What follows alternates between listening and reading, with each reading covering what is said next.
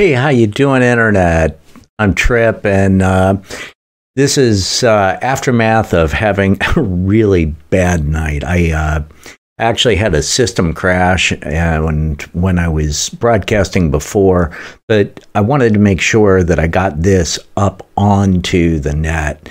The thing about you can't remove something from the net, I spent the last hour or so getting rid of my mistake. I wanted to turn this into a podcast, and it's really too long. It was a pre-recorded show, and it's really too long to get over or upload, rather, to everybody at the same time. I wanted it out there. So without further ado, I'll play this in a second. I did want to say thank you to the people that were sharing the video when it was bad, but what can I do? The computer rebooted. Anyway, I last February had interviewed Scott Sobel, really interesting guy. I'm going to pull up a commercial that he made on YouTube. I had heard this, and this is an experiment for me. Part of it is his commercial showing his books. He never did give me his books, and I didn't remember the names of them. I saw this. It's a really short segment, and what also is going on is I heard YouTube will yank your video if you have another YouTube video in your video. So I thought I'd try it out, see if this video stays up there. It doesn't matter if you're seeing this on other systems. It doesn't matter what YouTube does. And of course, anything that does go on YouTube, for me, goes on library anyway. If you do YouTube, you should do that as well. So without... It's been nearly 3.5 years since I released my first book, Hacked Again. In that time, I've spoken to, presented to, and emailed thousands of readers with questions about my book, about my being hacked, and some things I never even thought to write about.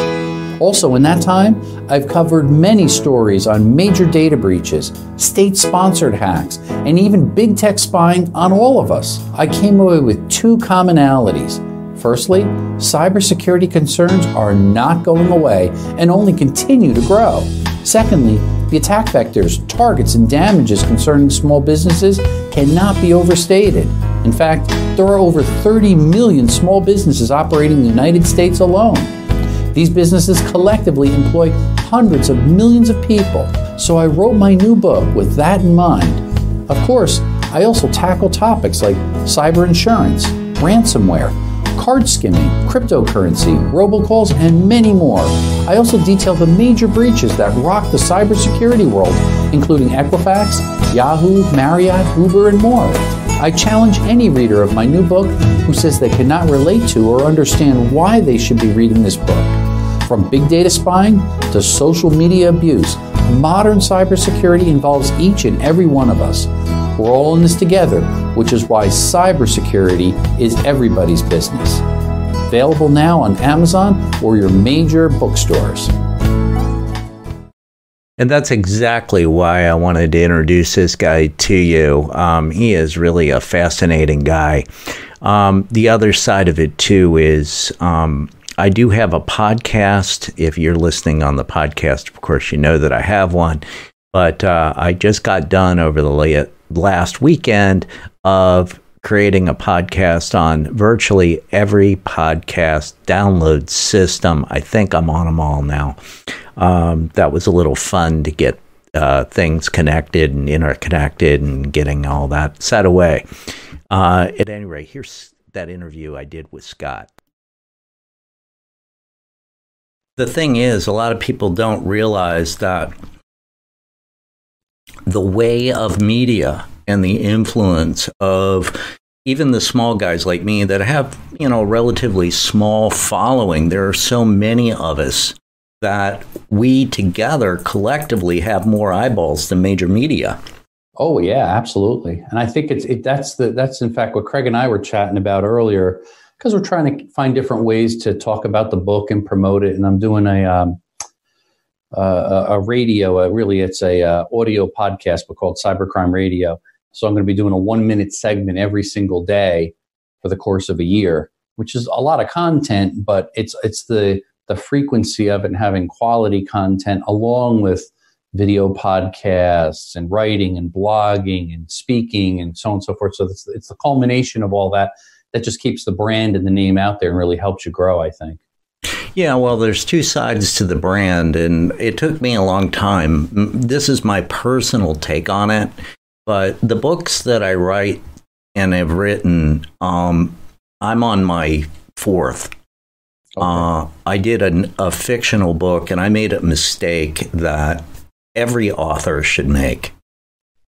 What I did is I wrote a novel that was about a personal experience called Extortionware, A Hacker's Tale.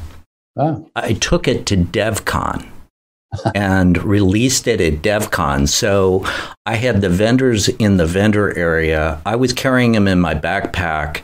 Most people that write a book, unless you've got some kind of media experience, and you can get a nonfiction book into media, because fictional books don't ever go on to media unless you're somebody ultra famous. Yeah, you got to be celebrity status or something, maybe. Correct.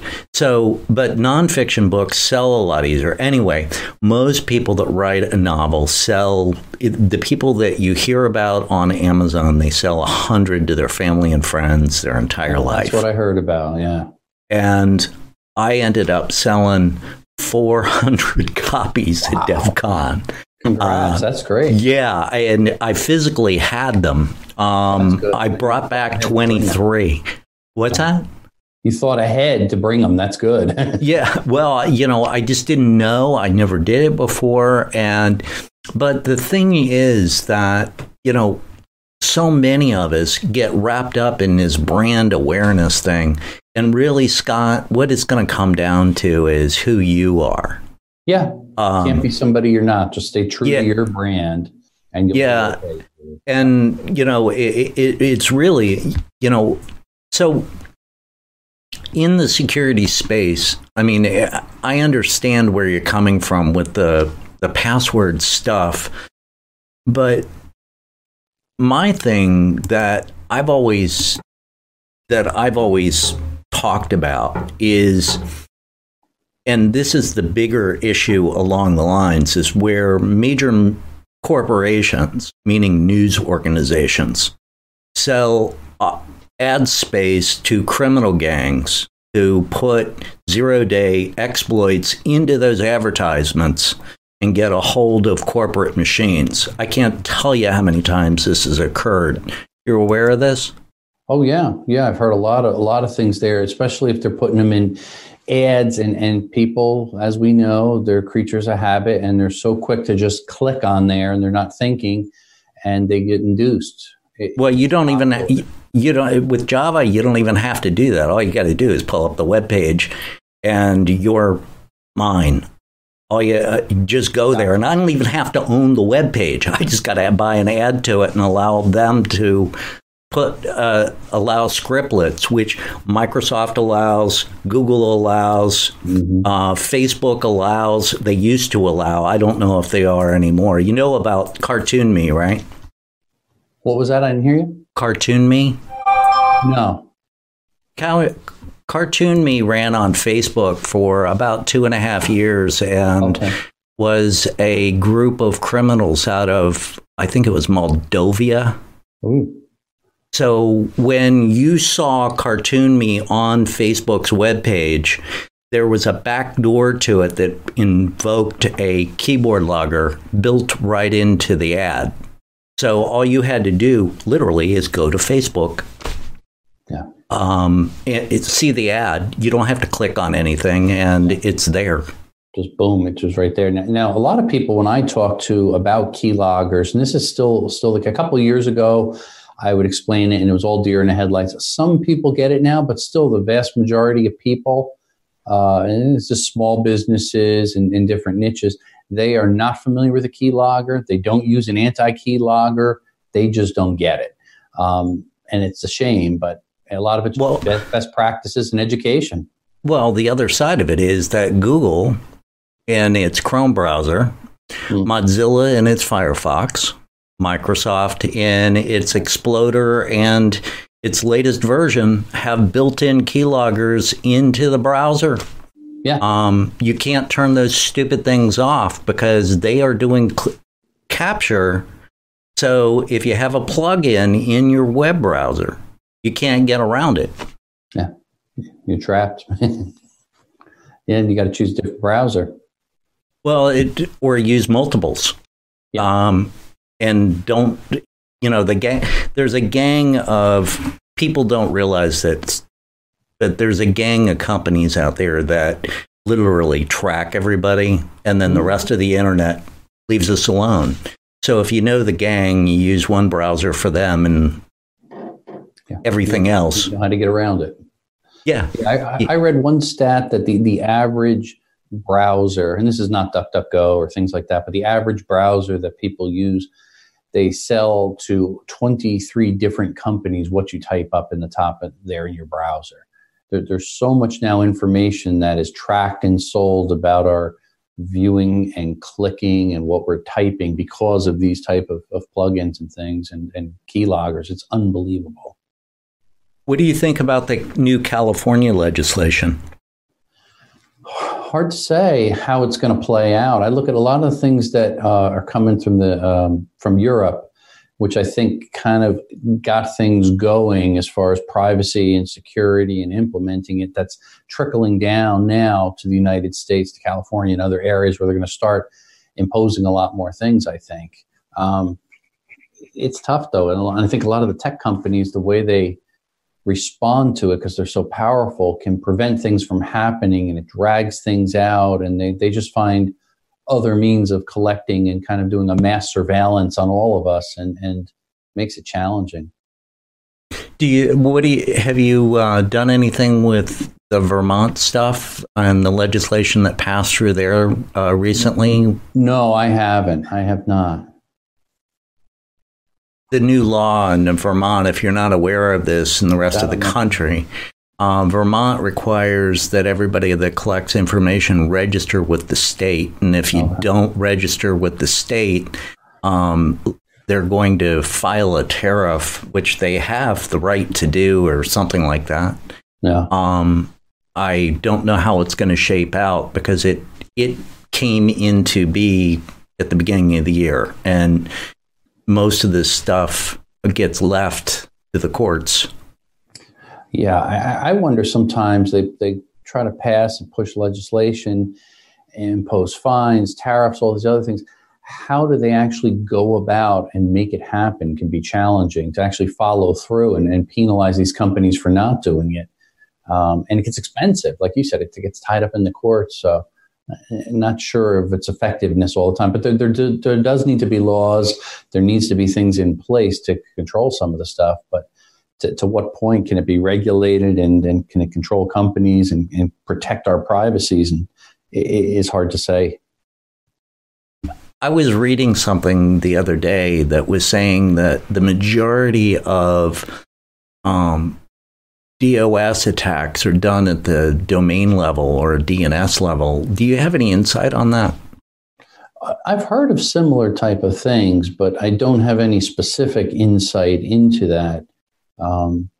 I mean, we've suffered some attacks in the past. We haven't really been dealing with it as of recently, with just some of the adjustments we made and put in some actual hardware devices monitoring real time to prevent DDoS attacks. But I still think it's a big problem out there. It's not going away, and it does hurt a lot of these companies that I'm talking to. And a lot of people are not doing much of anything. They're just complaining and getting frustrated.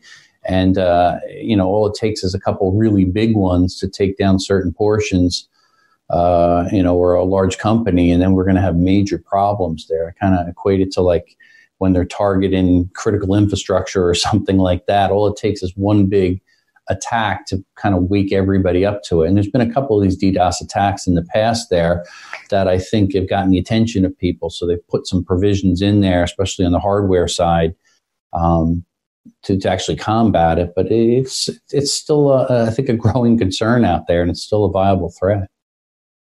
Have you? Do you guys get involved with the botnet and the detection of the botnet because of it's changing inside of IRC? What we do is we tend to focus in parallel to that, focusing more on the wireless side of things. So some of our monitoring capabilities is specifically with Bluetooth low energy, Wi-Fi, and then of course cell phones. So that's our kind of niche area where we have a lot of expertise to monitor.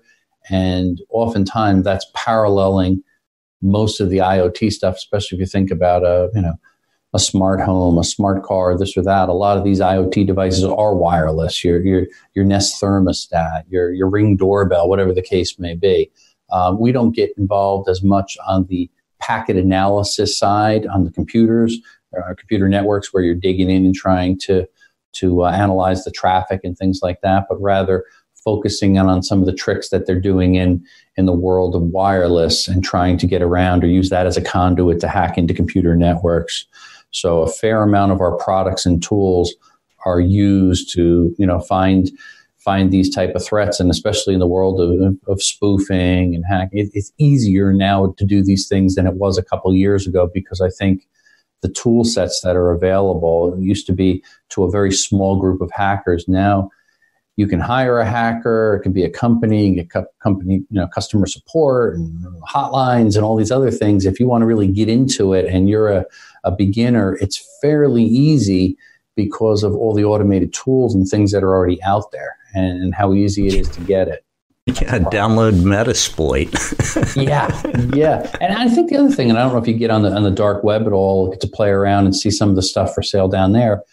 I think it's a community of people that are kind of tight-knit. They share information.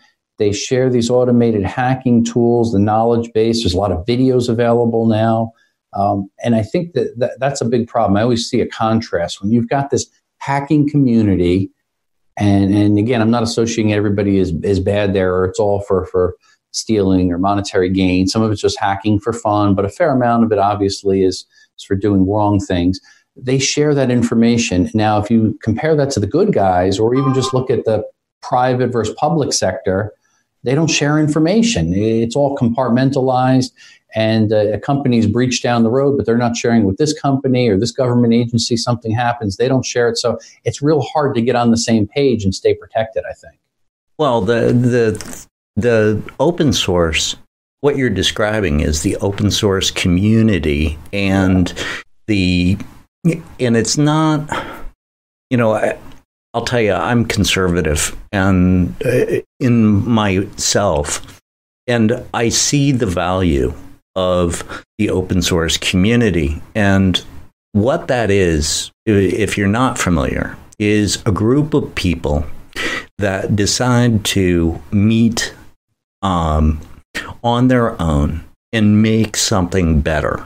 And they can have any interest, and there's a whole bunch of communities out there right now on the Adreno, which is a little low-cost computer that runs separate from 8088, which is the CPU that's in everything that you touch right now. It uses a different CPU, and I'm one of those people that refuse to go to the Greek compiler, so I don't play in that platform. I'm an 8088 fan.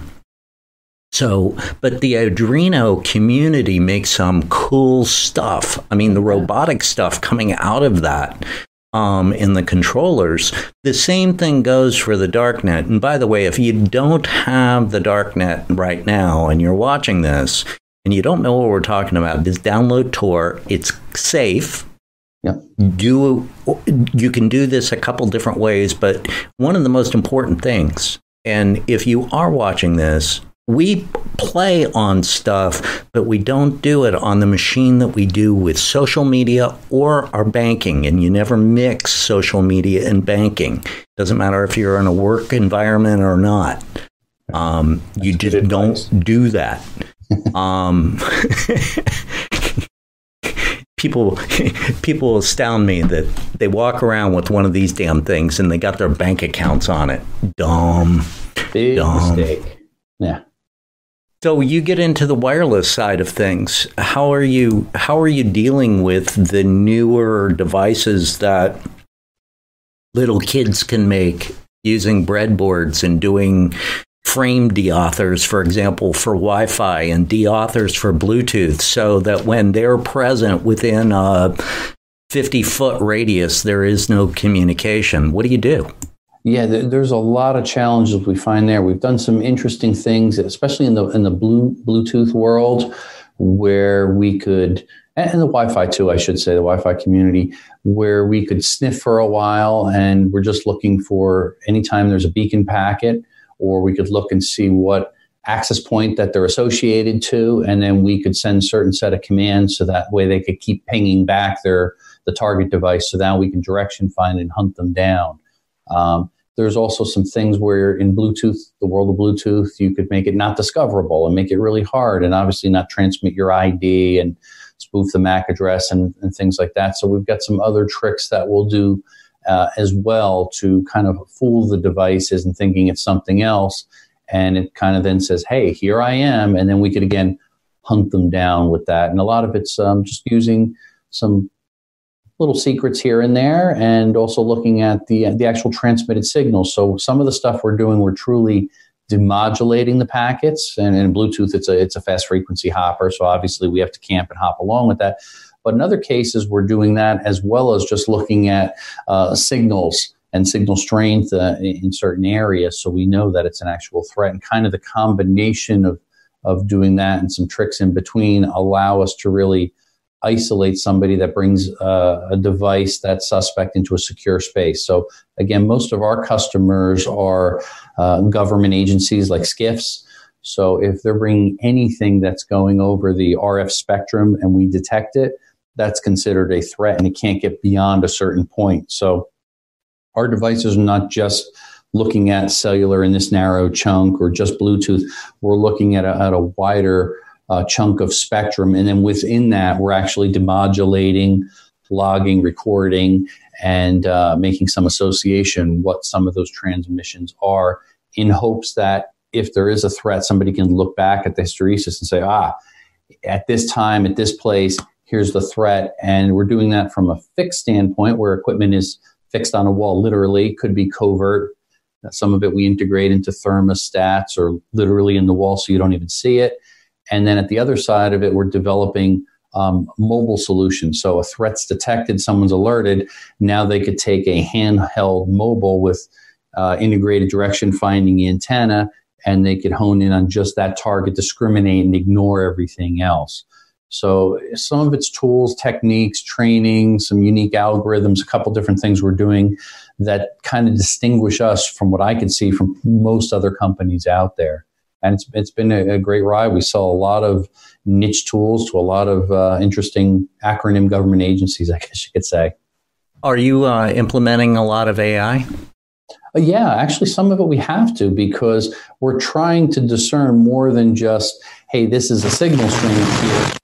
Understanding how the signal might be spread, understanding the modulation technique, understanding the persistence of it. A lot of it we have to deal with persistence. In one case, I'll give you an example. We do a fair amount of monitoring on locomotives. We're on a little more than, I think, 11,000 locomotives throughout the United States.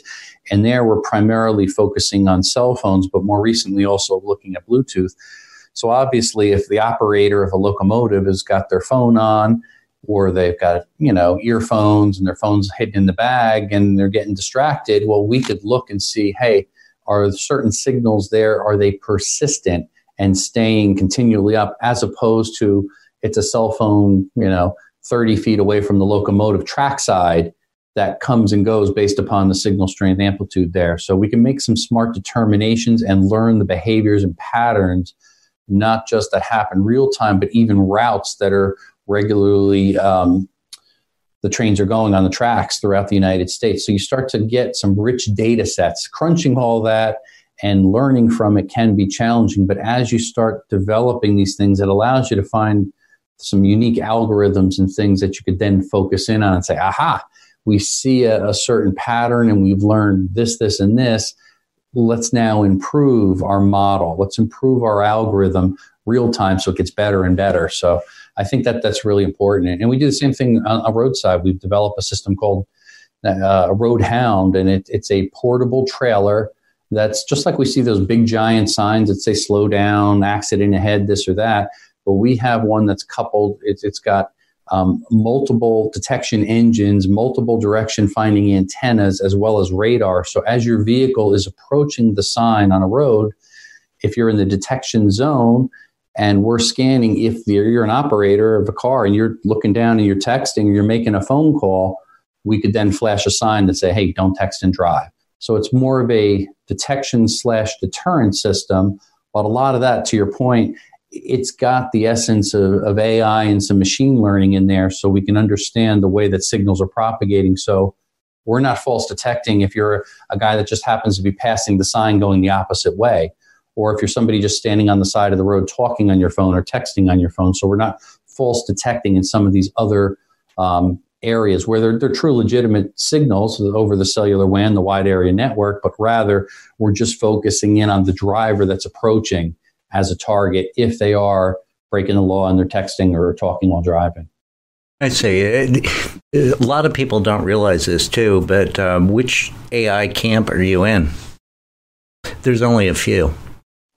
I'm sorry, I missed you there. Which AI, if you're running AI, there's only a couple AI engines out there that are worth anything. Microsoft's running one, Facebook's running one, Google's running one. I think Amazon's got something there. Well, so, Amazon and Google are kind of the same one. Yeah, they're using some similar stuff. And I think they probably all have some goods and bads with them. Some of the stuff we've done is with Amazon stuff. Some of it's hybrid stuff that we're doing here internally. So I think you have to look at maybe application specific, what your need is. And obviously there's a price point to play in each camp, depending upon what you're looking to accomplish. Because it's hard to jump into space, I guess you could say, and afford to do it unless you're a large firm and you've got a lot of deep pockets and research money or grants coming in, perhaps. But and we do sell to a lot of universities with a lot of the R&D budgets, where some of that certainly will help some of the black box projects and things that we do there. But it can be a little challenging. How did you get into the security stream yourself? Well, our background really is, I go back, we're a 48-year-old company. It was founded by my father. He's since retired. And a lot of the stuff that we used to do, and I'm talking, this is probably early 80s, was television research. What does the audience watch specifically to television commercials? So we did a ton of work for the three major television networks back in the days. We got issued a lot of patents, and a lot of it got implemented, basically saying what is Trip watching when he goes home at night and turns his TV on? Which commercial is he watching? And it takes it to the next step. Is it live, or was it played back on videotape back in the days? How many times did you see it? So we created a database of about 30,000 plus commercials. We encrypted it with some special encoding there, and then we developed the hardware that went outside of your television set, so you didn't have to actually tap in, and would extract out that secret code that was embedded into the commercials that actually went out on live broadcast. Then we do carrier current down to the basement, and then call out at night. All of these hundreds and hundreds of computers after midnight would say, hey, this household watched these commercials and with these timestamps, so on and so forth. That information was then used by all statistical companies, and the AC Nielsen's and Roger Percy's and others, to then sell to the major networks and get the value or the cost for selling ad space there in commercials, which was pretty fascinating. And it was a multi-year project that we got involved in developing the hardware and the software. But then about mid to late 80s, we were contacted by a consortium of companies down in the Washington area looking to actually develop out the wireless networks, the mobile phones as we know it today, the cell towers. Where in the world do we put them? How do we optimize? How do we do signal propagation? That type of stuff. So we were heavily involved in that, and we still are today as the standards evolve from the first generation all the way now as we're going from 4G, fourth generation LTE, to the fifth generation. We develop test transmitters, test receivers, and then the software to help doing signal propagation to find out where do you put the towers, or in the fifth generation, these mini base stations that are slated to be placed all over the world, so that we can have high speed, instant gratification, low latency, and all the other wonderful benefits that are promised with the 5G build out. So we kind of get involved in certain pockets of technology, develop test tools to help grow that standard. And then at the back end, it comes the part to your question. Learning all that, you learn where the vulnerabilities are. So how are the bad guys going to now exploit that technology or that standard and find the weaknesses? So we will develop tools to hopefully counter that and allow the good guys to go after the bad guys and catch them. And again, it's always usually tied to the wireless stuff since the mid-'80s. Most of our projects are. So it's kind of exciting to dabble in that space all the time and get involved in different things. I think the one area I've really been excited about is not from a good side because it's a problem, but is the skimmers in gas pumps and ATMs. I find it fascinating how they're just everywhere. They're blanketed throughout the United States, thousands and thousands of skimmers they're pulling out in each state in the gas pumps and the ATMs. So we've developed some specific tools to actually counter that. So we could find old traditional school skimmers that are placed in where you slide your card into the ATM or gas pump, a deep insert skimmer, or the newer threats are certainly the Bluetooth skimmers where they can open up the top of the ATM or the gas pump with their 6 generic keys that are out there to open any of these millions of gas pumps, place a Bluetooth skimmer in, lock it up, and they're in business in about 15 seconds. So our tool has a list of the known threats that have been found out in the wild, the actual databases, and these are kind of hard-coded IDs from the Bluetooth module that they're spitting out, so we can quickly find them, pop it up on the alert, discriminate, and allow you to direction find and say, that gas pump right there or that ATM machine right there, I show an ID for a Bluetooth skimmer. Don't use it, open it up, lock it up, boom. So it's been a really great part of the business, and we've been getting into that heavily and learning a lot. Were you guys on the other side of that when Square and PayPal actually invented the skimming business by deploying all those free... For people that don't understand credit cards and that magnetic strip or the chip, okay, the chips are nothing special. They've already been exploited. There's public keys out there to decrypt your chip. The mag strip on the back of your credit card is special because the track, the way that you read the track is just like an old audio recorder, but they were laid out in a special format, meaning that they were spaced specially for credit card equipment. What happened was our commercial entities decided that it would be a great idea if all of us could accept credit cards on these. So they made some devices that were in the marketplace for low cost or free, and take those apart, and that's inside most of the skimmers I've ever seen. How about you? Yeah, you could build a skimmer, I don't want to say for nothing, but virtually nothing. You're talking about some of these Adreno kits and things like that. It's basically a low-cost microchip for maybe $5, a little lithium polymer battery there, and it's basically the head. It's the read head that you would find in another credit card machine. You put all that together with a little bit of hot glue, and if you want to go high-tech, you add a Bluetooth module that's mass-produced in China. It's about $5. A little bit of know-how. You got to put it together. But again, there's kits, there's education, there's videos how to do this, or you could just buy a Bluetooth skimmer or a traditional skimmer out there, and it tells you step-by-step how to install it. You don't have to have any knowledge. That's the part that scares me so much. And what's our protection? That's what's lacking there. There's not a lot of rules and regulations. If you look at our gas pumps, they're not chip and pin compatible. The vast majority of them are not. They pushed out the legislation, and the liabilities within the United States, we're protected. If our credit card is compromised anywhere, online or gas station or what have you, there's a $50 liability limit. That's $50 out of our pocket. If you call up your issuing bank and say, hey, I don't want to pay this $50, guess what? They'll say, all right, we'll waive the $50. Right. We have really protection laws. Right. Yeah, we have great protection laws. And by the way, you don't personally pay for it. It comes off your taxes. It's called FDIC. Yeah. So don't be fooled that any bank ever loses money. The banking industry takes it straight from our tax dollars. They're covered under the insurance policies. That's why it's so important that Visa, a long time ago, needed access to the banking industry, because Visa and MasterCard are separate companies. They are not the credit industry. These are private companies, and they needed access to the banking industry to have their own protection. So that's what happened. So all the skimmers and all this stuff have more to do with the violation of breaking our money. That's why the Secret Service is actually investigating and does investigate. That's the official U.S. government investigative agency, them and the FBI, because of the interdepartment abilities and jurisdiction within the government. Yeah. Do you get involved with the investigative stuff? Yeah, I actually do. In fact, I did some training end of last year for some in the Secret Service. And certainly we work with FBI, we work with local law enforcement. We're very closely working also with national weights and measures.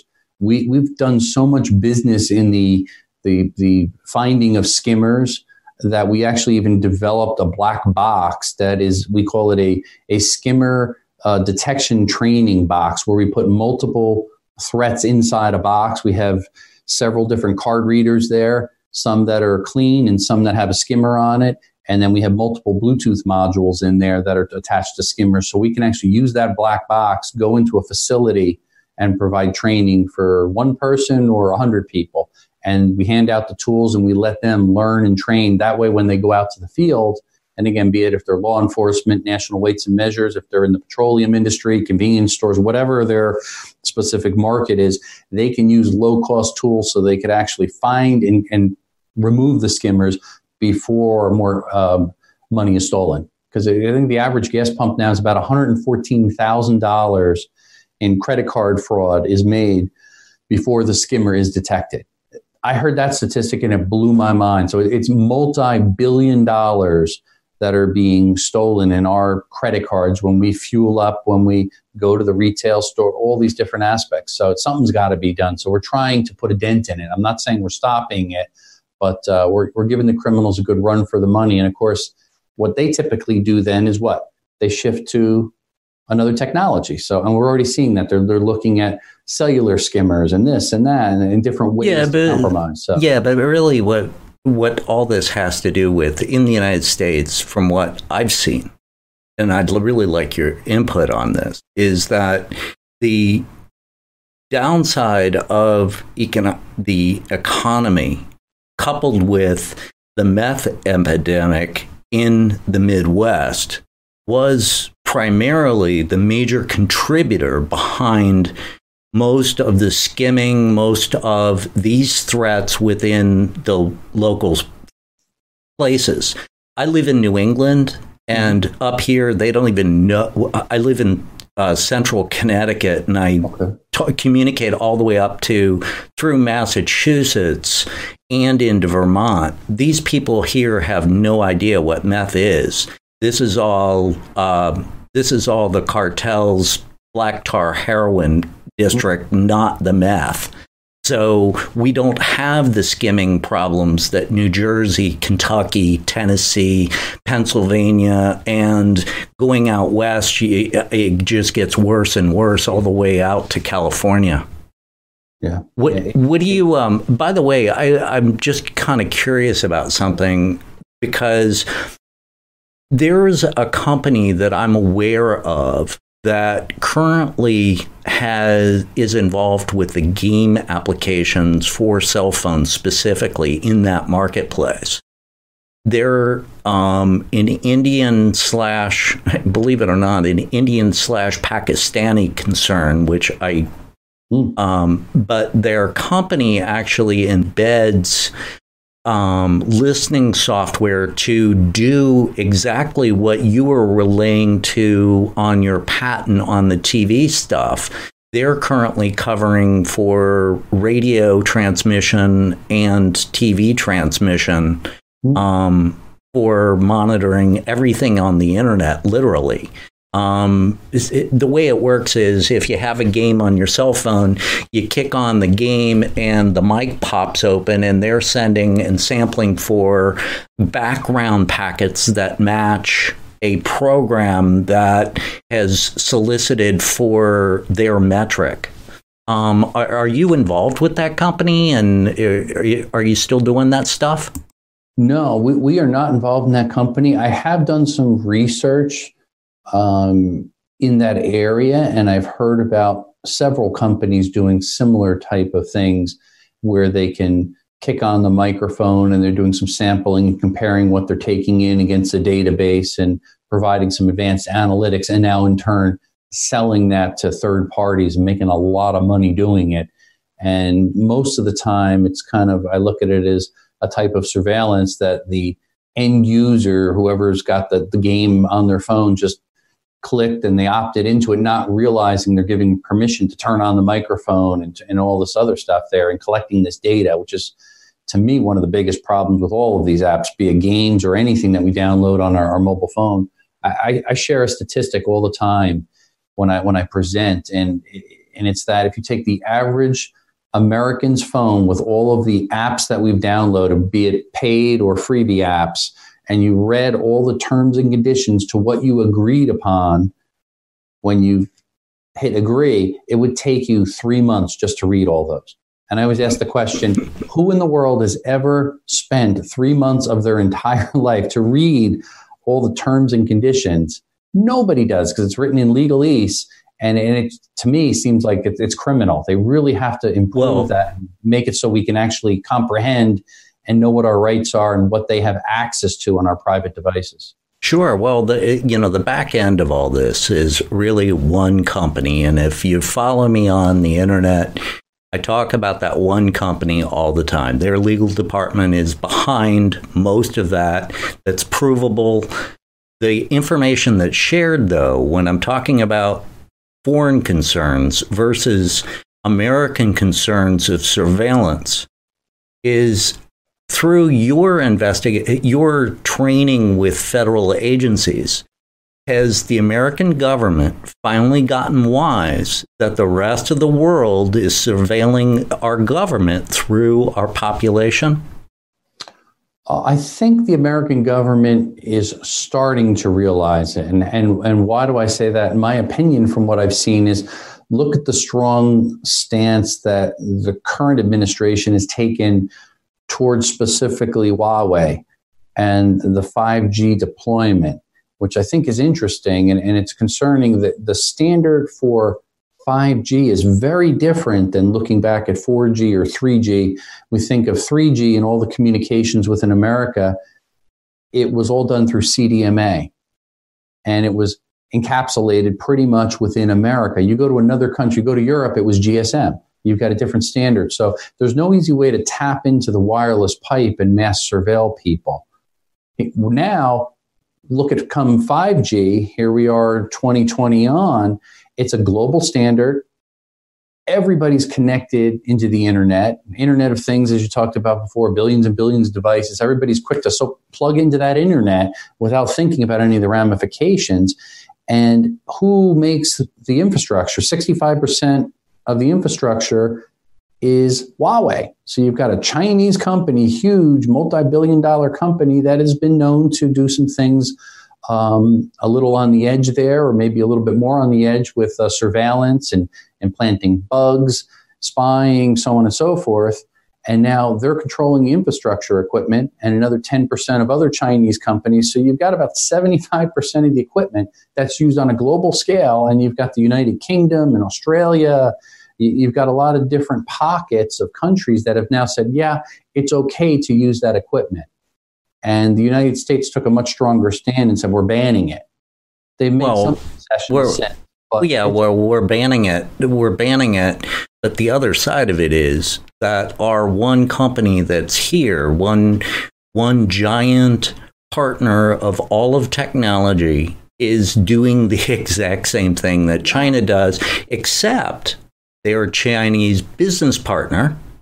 And I don't know how much China knows about us, because currently their database which is for sale to the entire world, covers 320 million people.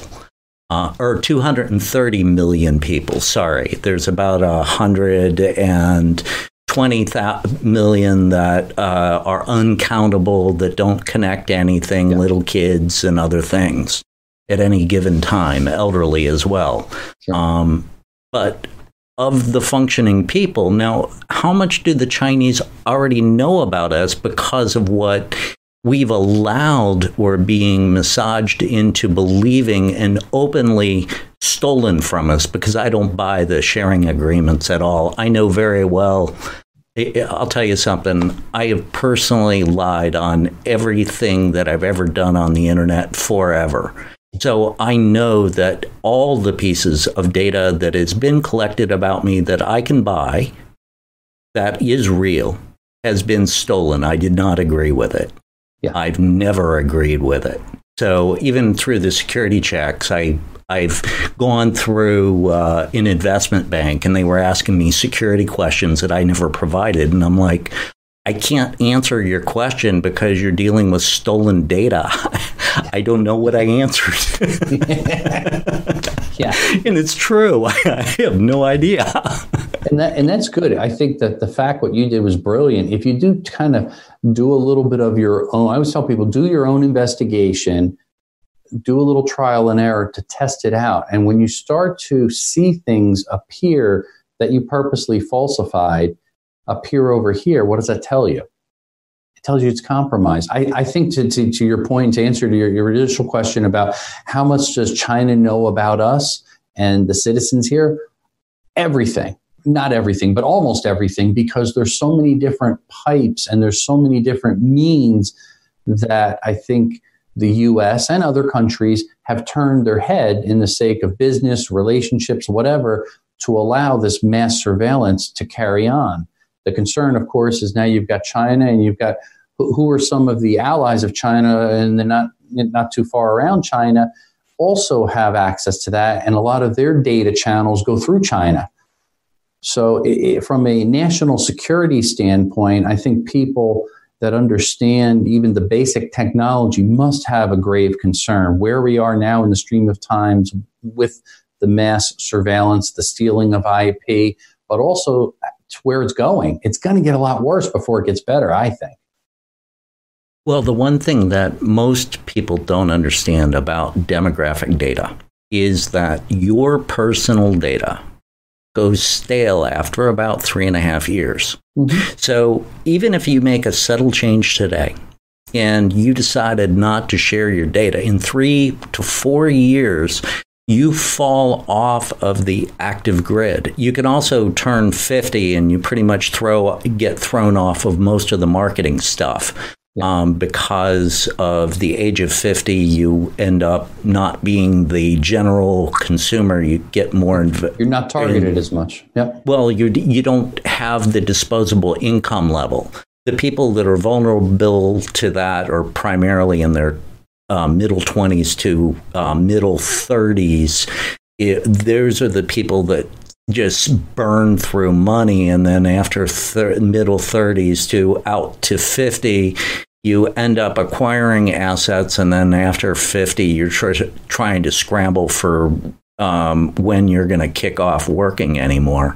Yeah. And this is a thing that when we talk about the banks and stuff, that is so important, and keeping your electronics and keeping your investment away from FDIC stuff, that all gets paid back. Your investments, if somebody gets into your investment stream, you're screwed. There is no protection for you. If they get into your 401k or they steal your stock investments, it's gone. There is no recovery. And a lot of the people that do the security stuff don't really talk about that. Do you have any idea why? Probably because they're a little bit ignorant in the area. They want to preserve their job, perhaps, and keep selling what they're selling. That could be a big part of it as well. There's a lack of knowledge, I think, about it. And then there's also some of the larger companies, some of the banks and the institutions are saying, shh, keep quiet about it. there's a lot of reasons. And I look at different problems out there constantly. I look at, like we talked about credit cards before. I can't for my life understand, why do we still have a mag stripe on a credit card? We're talking technology that's decades and decades old, that is not secure. Chip and PIN, is it more secure? Sure. Do we use chip and PIN here in the United States? Not really. It's chip and signature. Who enters a PIN in when they actually stick their card in the front of a terminal? I don't know. Why do we have the same number for both what's inside the PIN and what's printed on the card? Those should be separate. It's crazy. Why are we not using Google Wallet? Why are we not using Apple Pay? We're not sending our credit card information. It's a one-time token. It's encrypted, end-to-end encryption. Only the bank is holding our actual, account information and proprietary information.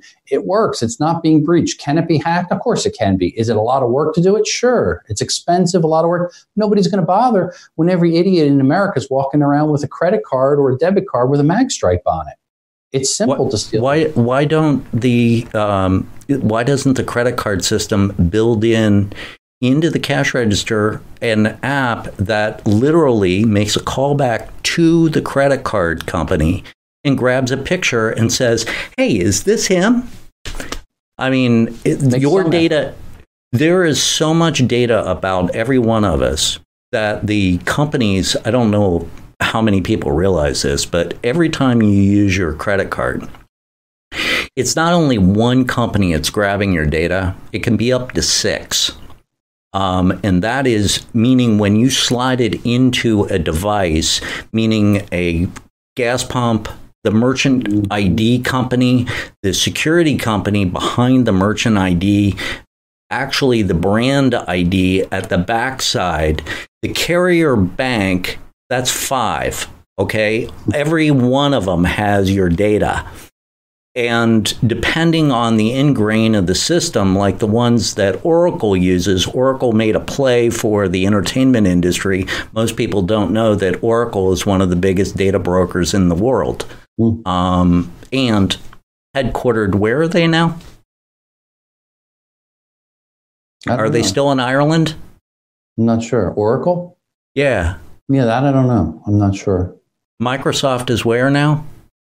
Microsoft and Facebook, yeah, their headquarters is actually not here. They're, from what I understood, they offshore during because of the tax advantages that they have there. Yeah, didn't that get burned though, and they're moving back? Yeah, I think it did, and they had some, I don't know what you call it, repatriation or whatever, and pulled it back here, some percentage of it, because of all the problems and challenges that happened, and they were able to come back without taking a big tax hit, so they could bring more money back here and not keep it in offshore banks in Ireland and other places, and keep their corporate identity there. Well, there was another backstory reason that I had heard why these companies moved their headquarters, and that was because of the data privacy laws at the federal level. The data needed to not be housed or owned by a company that was actually inside the United States.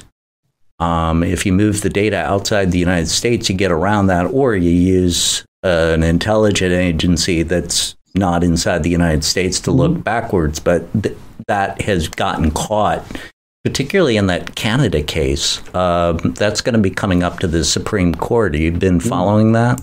No, I haven't. But I do know of a lot of, I don't want to say loopholes, but even you look at the NSA, and a lot of the things that happened in the past as far as mass surveillance, and everybody was up in arms. They can't plug into the pipe here within the United States. And they said, yeah, sure. So they go to another country and simply plug in, and they can do mass surveillance because all of that data is around the globe. It's traveling from country to country, and there's redundancies in multiple spots. So there's a lot of ways to work around the laws that are here in the U.S. to do mass surveillance. And some of it maybe is from you could argue, a protection standpoint against bad guys and terrorists and so on and so forth. That being said, there's a lot more mass surveillance that's being done from just data as we're talking about. And I think going forward, all of this big data is now, and metadata is leading to a lot more problems because we're putting out so much more data just in the past few years than ever we have before in decades. That could be used for good, but a lot of times it's being used against us, not just selling ads, but even from a security standpoint.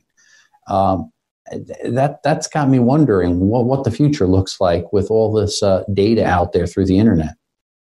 Well, there's that California thing. I just saw a video of some people that were in the back end talking specifically about the Tinder app and the use of Tinder's data being open in California so that you can, what the California law is that you can actually see what's collected about you. The test is going to be whether or not the companies give you the data. And anybody that would like the addresses of all these companies and what they collect, I actually know who these companies are and what they collect. I've been doing this for about a decade, so I do know who these guys are. A lot of the CEOs and other things and the details about who runs them.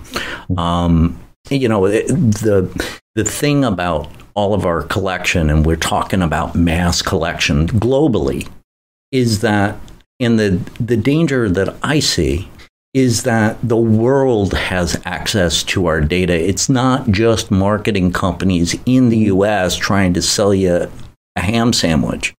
This is, you leave the outside. Face it, the reason that most of this data gets collected is an extortion racket. There's a reason that data gets collected in the aspect of the credit industry or selling you stuff, but on the other side of it, if you leave the confines of our country, you end up being on the watch list, like the cartels and the IT people that disappear and built the cartel infrastructure. I heard that those guys never escape. Yeah. So what do you build electronics and devices that leave the country into other nations to do security appliances? Yeah, we do. The vast majority of what we actually sell, though, is going to a U.S. DoD agency that is outside of the country. So therefore, our equipment might ship to a specific location here in the States. They in turn will have that sent to a remote base used for specific purposes, whatever their mission or whatever they're trying to accomplish there, to maintain security or set up temporary networks, to hunt down signals, to stop bad guys, whatever the case may be. So we have to be very careful, obviously, who we are selling to. We have to have a vetting process. We have to have certain things established so we really know where this equipment ends up, and we have to have some ability to basically track it and know where this asset ends up. And there's a couple different ways that we do this in working with these different agencies. So it's not something that's mass produced and sold to the open public, a lot of the tools. Well, cool. I mean, that stuff sounds really neat. Yeah. And I didn't know that there were devices out there looking at my cell phone when I went by street signs. That's an interesting box. Yeah, that's some neat stuff. And I think some of the stuff that we're doing, and it doesn't all turn to products or solution. We do some other diverse areas. We're doing a lot of research on vaping right now. Not whether it's safe or not, but really detectors and sensors looking at air quality, VOC, and all the different types of particulates that are in vaping, so we could actually alert and detect that. In particular, focusing in on school systems where it's a kind of a problematic area. Kids go in the bathroom and they're vaping all the time and getting in trouble, and trying to at least keep it outside of the schools. So some sensors and some development that we're doing there is pretty exciting. And I got another one coming out, a weapons detection system. We're actually going through some prototype stages right now to detect all different size weapons. And it's really more of a Ferris detection method. So we get the Ferris signature and look at a disruption when a gun or a knife that's kind of hidden or concealed on a person comes through a secure area, And that disruption of the natural magnetic flux in the X, Y, and Z axis will then allow us to get a strong spike and trigger and let the security personnel know that, hey, there's a gun on them or a knife hidden on them, and then where specifically, because it's a simple pole or a portal that you walk through, where on the person that's actually concealed. So some pretty exciting stuff there. And I think with all of the problems that we see in schools, sporting events where there's a huge problem, people bringing weapons in and gang activity and riots and all this other stuff, at least it gives security people an opportunity to early identify somebody that's trying to enter a facility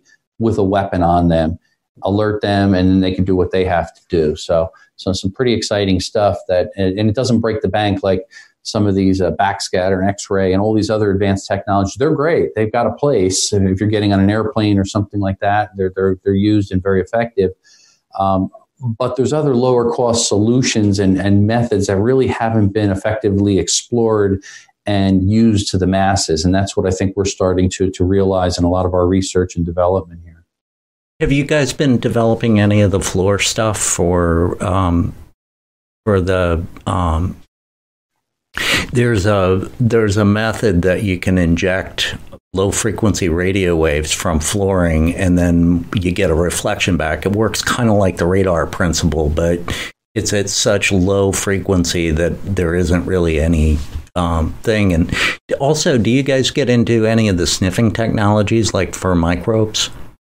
No, we really haven't gotten into that a lot, nor the floor stuff, although I've heard of things like that. We've done some, I call it niche projects. We did a really cool one for NASA a couple years ago, and that we equipped some transmitters and on-ground receivers, and it could actually measure the signal propagation, and we could try it at different frequencies and learn a lot about how signals travel at different speeds, and that's all used to enhance secure communications, and not just for just flying, but as you could imagine, in a lot of different areas of aerospace and defense.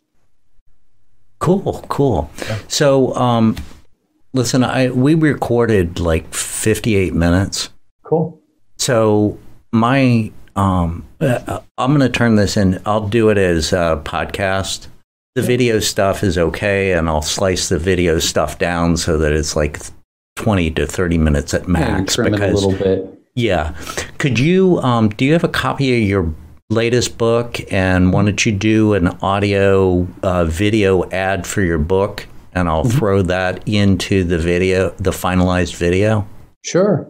You want me to do something right now, or do you want me to do it offline and send it to you? Yeah, if you want to do that offline and send it to me, that would be cool too. Yeah, I could record a little clip. Any duration? What minute? How long? Max minute. Give you a minute plug. Okay, and you want video? Or audio? Yeah. Give me both. And if you need help developing something, just reach out and I'll help you. It's really not a problem. I'm left brain, right brain, man. I've been doing the security stuff, and I'm going to start doing a podcast for the arts next. Nice. Yeah, I'm going to stay with the security stream, and while we were talking, I'll tell you what was going through my mind is some of the paranoid rooms that people invited me to on Twitter. You're going to scare the crap out of them. Yeah, there's I found also because of our products, some of the articles I've written, some of the chapters in my book even, I think I've attracted a percentage of interesting characters, let's say, out there. We also work very closely with a couple groups. I'm part of the Espionage Research International group, and I present every year down in DC. I usually give a 1-hour presentation on the latest threat and some tools or techniques, how to overcome it from different espionage. And these are people that come in oftentimes from different parts of the world, and they're protecting dignitaries or whatever the case may be. So it's a fascinating group, and you learn a ton of things. But when you are in that community, and then also the TSC and the technical surveillance countermeasure guys, a lot of crazy people that call us all the time, and they hunt us down, and they show up at our door. So we got to keep the front door locked. They got, tin foil coming out their head, and people are inside their brain, and they're being followed. Crazy. Well, these are, honestly, man, if you want my true opinion on all of this, including the exploits, drug abuse, gun violence, and politics have too many mentally ill people in them. Yes, definitely. If we don't let the mentally ill dictate to us what policy is, and we made the mentally ill go to hospitalization, they would not be the problem that they are. We are unique in the United States because we don't have a hospital system for the mentally ill. Yeah. Institutions still exist in Europe. Mexico, even, that's third world to us. They literally have institutions. So if you're not of mental state and you're a problem to the society, you go there. Yeah.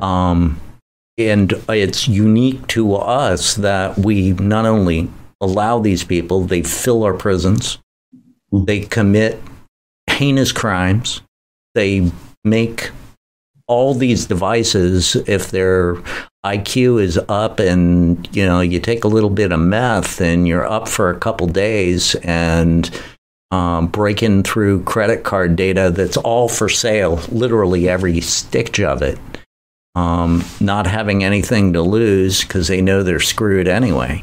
Yeah. And they literally, why not? They don't care. Wow. Well, thank you so much, Scott, for... Thank you. I really appreciate it, and I appreciate your insight there. And I'll get a little short blurb on the book over to you in video and audio, and then you can feel free to intertwine it as you see fit, and I greatly appreciate it. Yeah. And that was my interview with Scott. I really enjoyed having him on. And to you guys, you have a great evening. I'll be back tomorrow with something really interesting, so look for it.